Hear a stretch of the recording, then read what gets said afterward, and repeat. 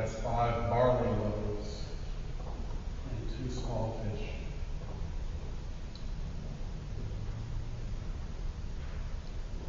On Ash Wednesday, the church gathers from around the world to offer ourselves once again broken and blind and lost and sinful.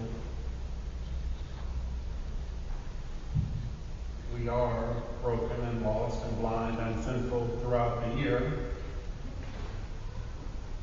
But on this day, we recognize that and offer ourselves in our brokenness, blindness, lostness, sinfulness. Today, all over the world, people come to the altar of Jesus Christ in different languages and different denominations, and the priest puts ashes on our heads and says, "Remember that you are dust, and to dust you shall return. Remember that you are dust."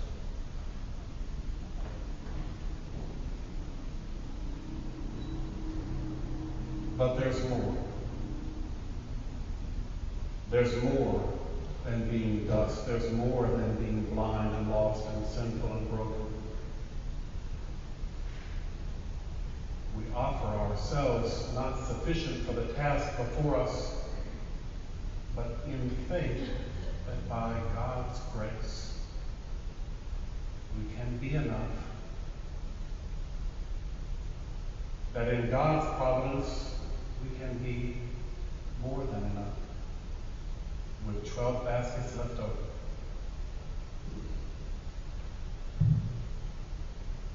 A little more than a year ago, the Diocese of Alabama gathered in this beautiful place to install our next bishop, the 11th Bishop of Alabama. And it was a grand parade, and the choir was beautiful, and the organ was playing loudly, and the place was packed. There were 25 bishops from all over the country. The presiding bishop was here. It's the kind of thing that you could take very seriously if you were of a mind, but I was shielded from that because I knew it was me the whole time. My friend Duncan Gray, the Bishop of Mississippi, came over and preached a good sermon and told a few stories that I was glad to hear again, and didn't tell a few stories that would not really have fit in the occasion. The dean of the cathedral took me to the bishop's chair and officially sat me down with great pomp and ceremony. It was a great service. After it was all over, I walked up that aisle and I was shaking hands with people who were wishing me luck and hugging me and shaking a hand. My wife was standing about right here, reminding me that there was a reception and that people were waiting, and she was being subtle the way she is.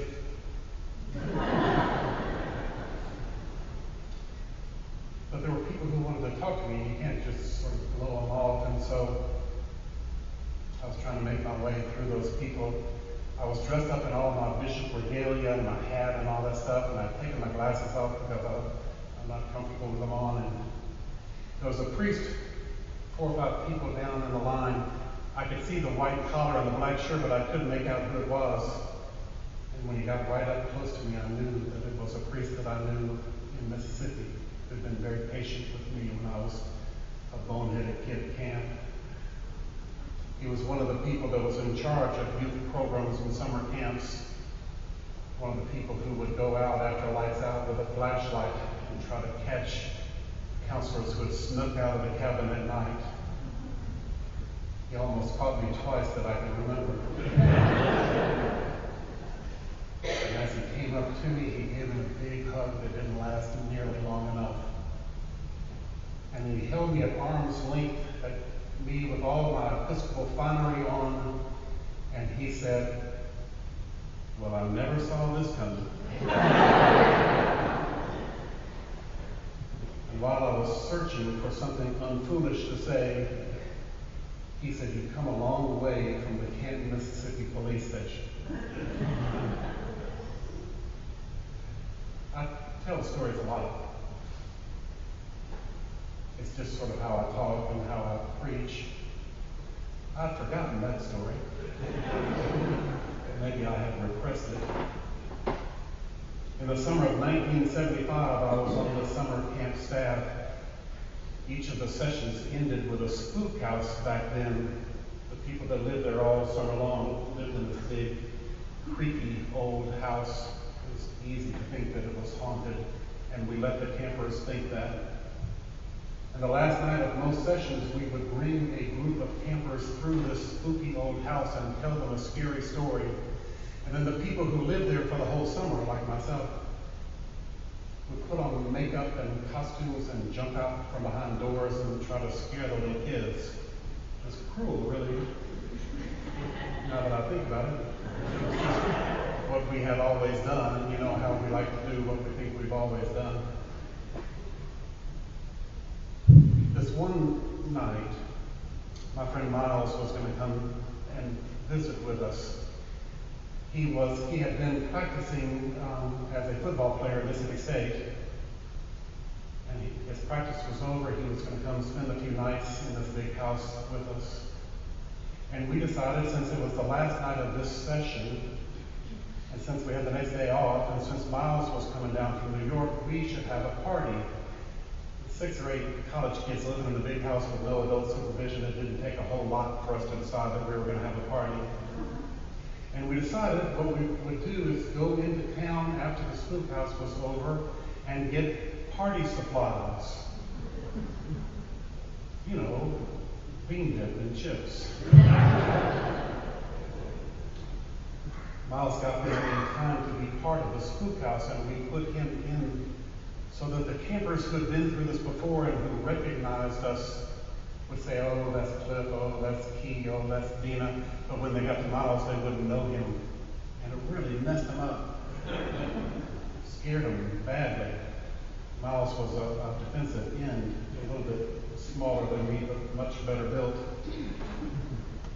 And he was impressive and frightening. After the last batch of campers went through, we said, "Okay, let's take off all this makeup and put on some regular clothes, and we'll go into town and get bean dip and chips." And the director of the session came trotting down the road and said, wait. Please come back and assure the campers that you're just Key and Dina and Cliff. And bring Miles." So we wound up going to each cabin, one by one, and telling the campers who we were. This is my friend Miles.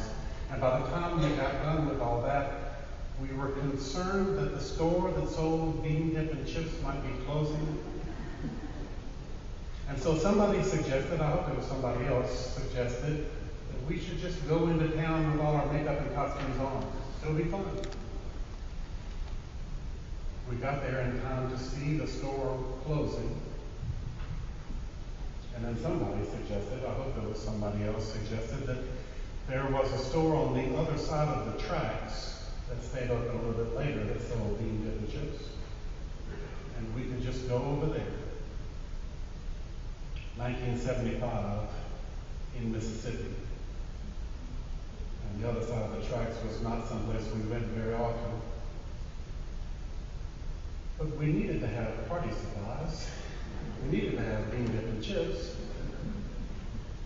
And so we went over, and they were indeed open. And Miles and I went in and bought the party supplies, 2 cases of bean dips and chips. And as we were bringing them out, the police car was rolling up. Dina had found 3 oranges in the back of this Volkswagen that we had rode out there ridden out there,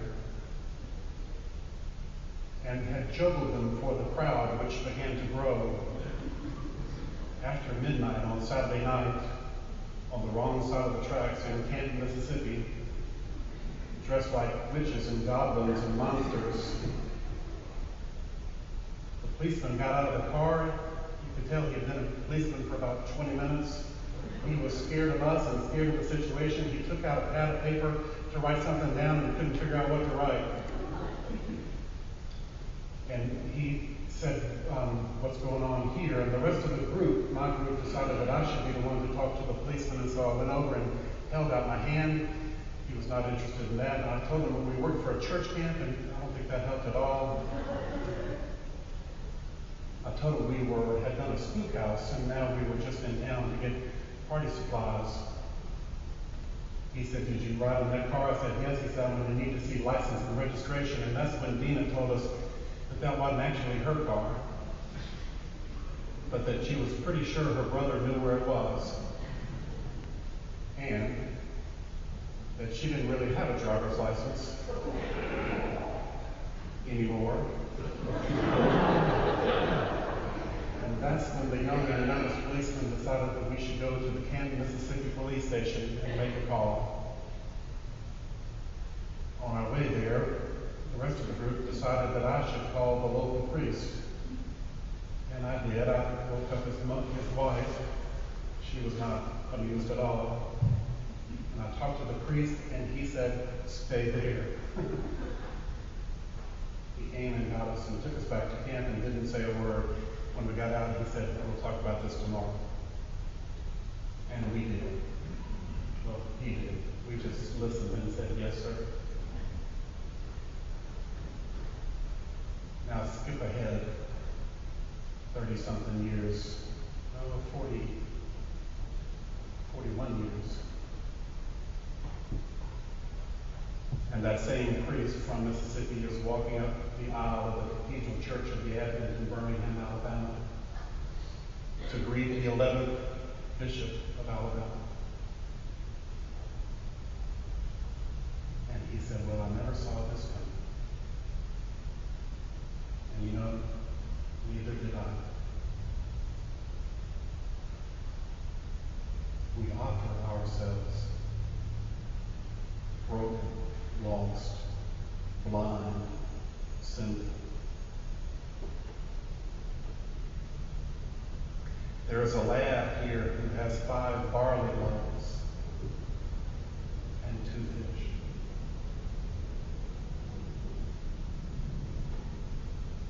What would happen, do you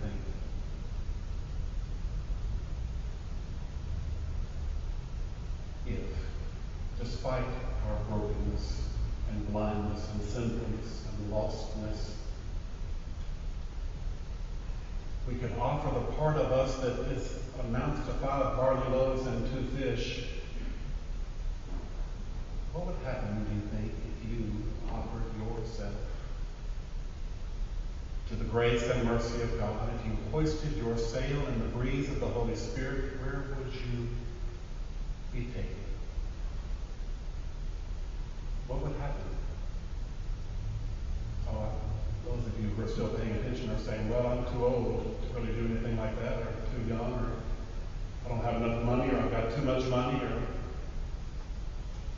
I don't have enough faith.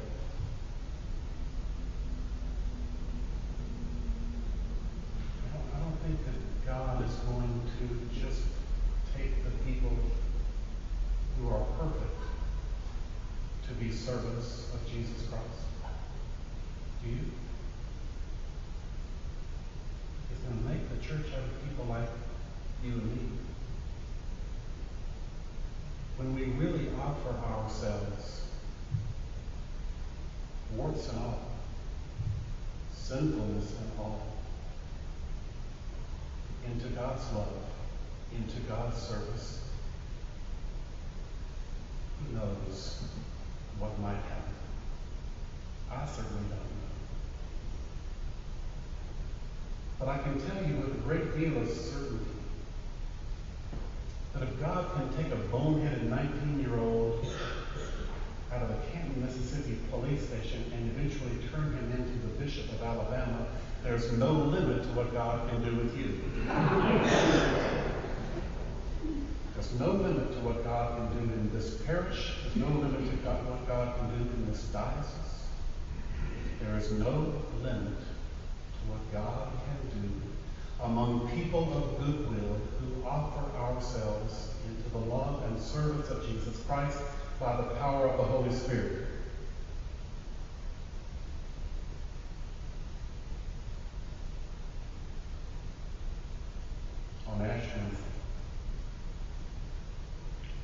invited to offer ourselves broken so that we can receive healing, blind so that we can receive sight, lost so that we can follow the way of Jesus Christ, sinful so that we can receive forgiveness. Remember that you are dust,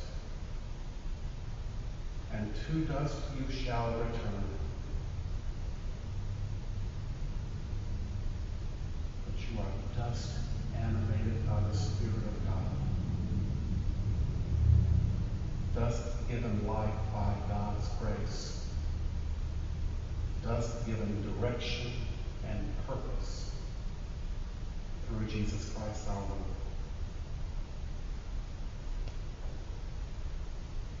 There is a lad here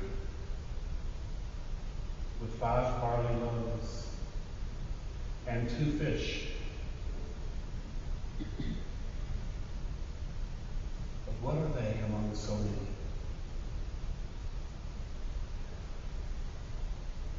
Enough.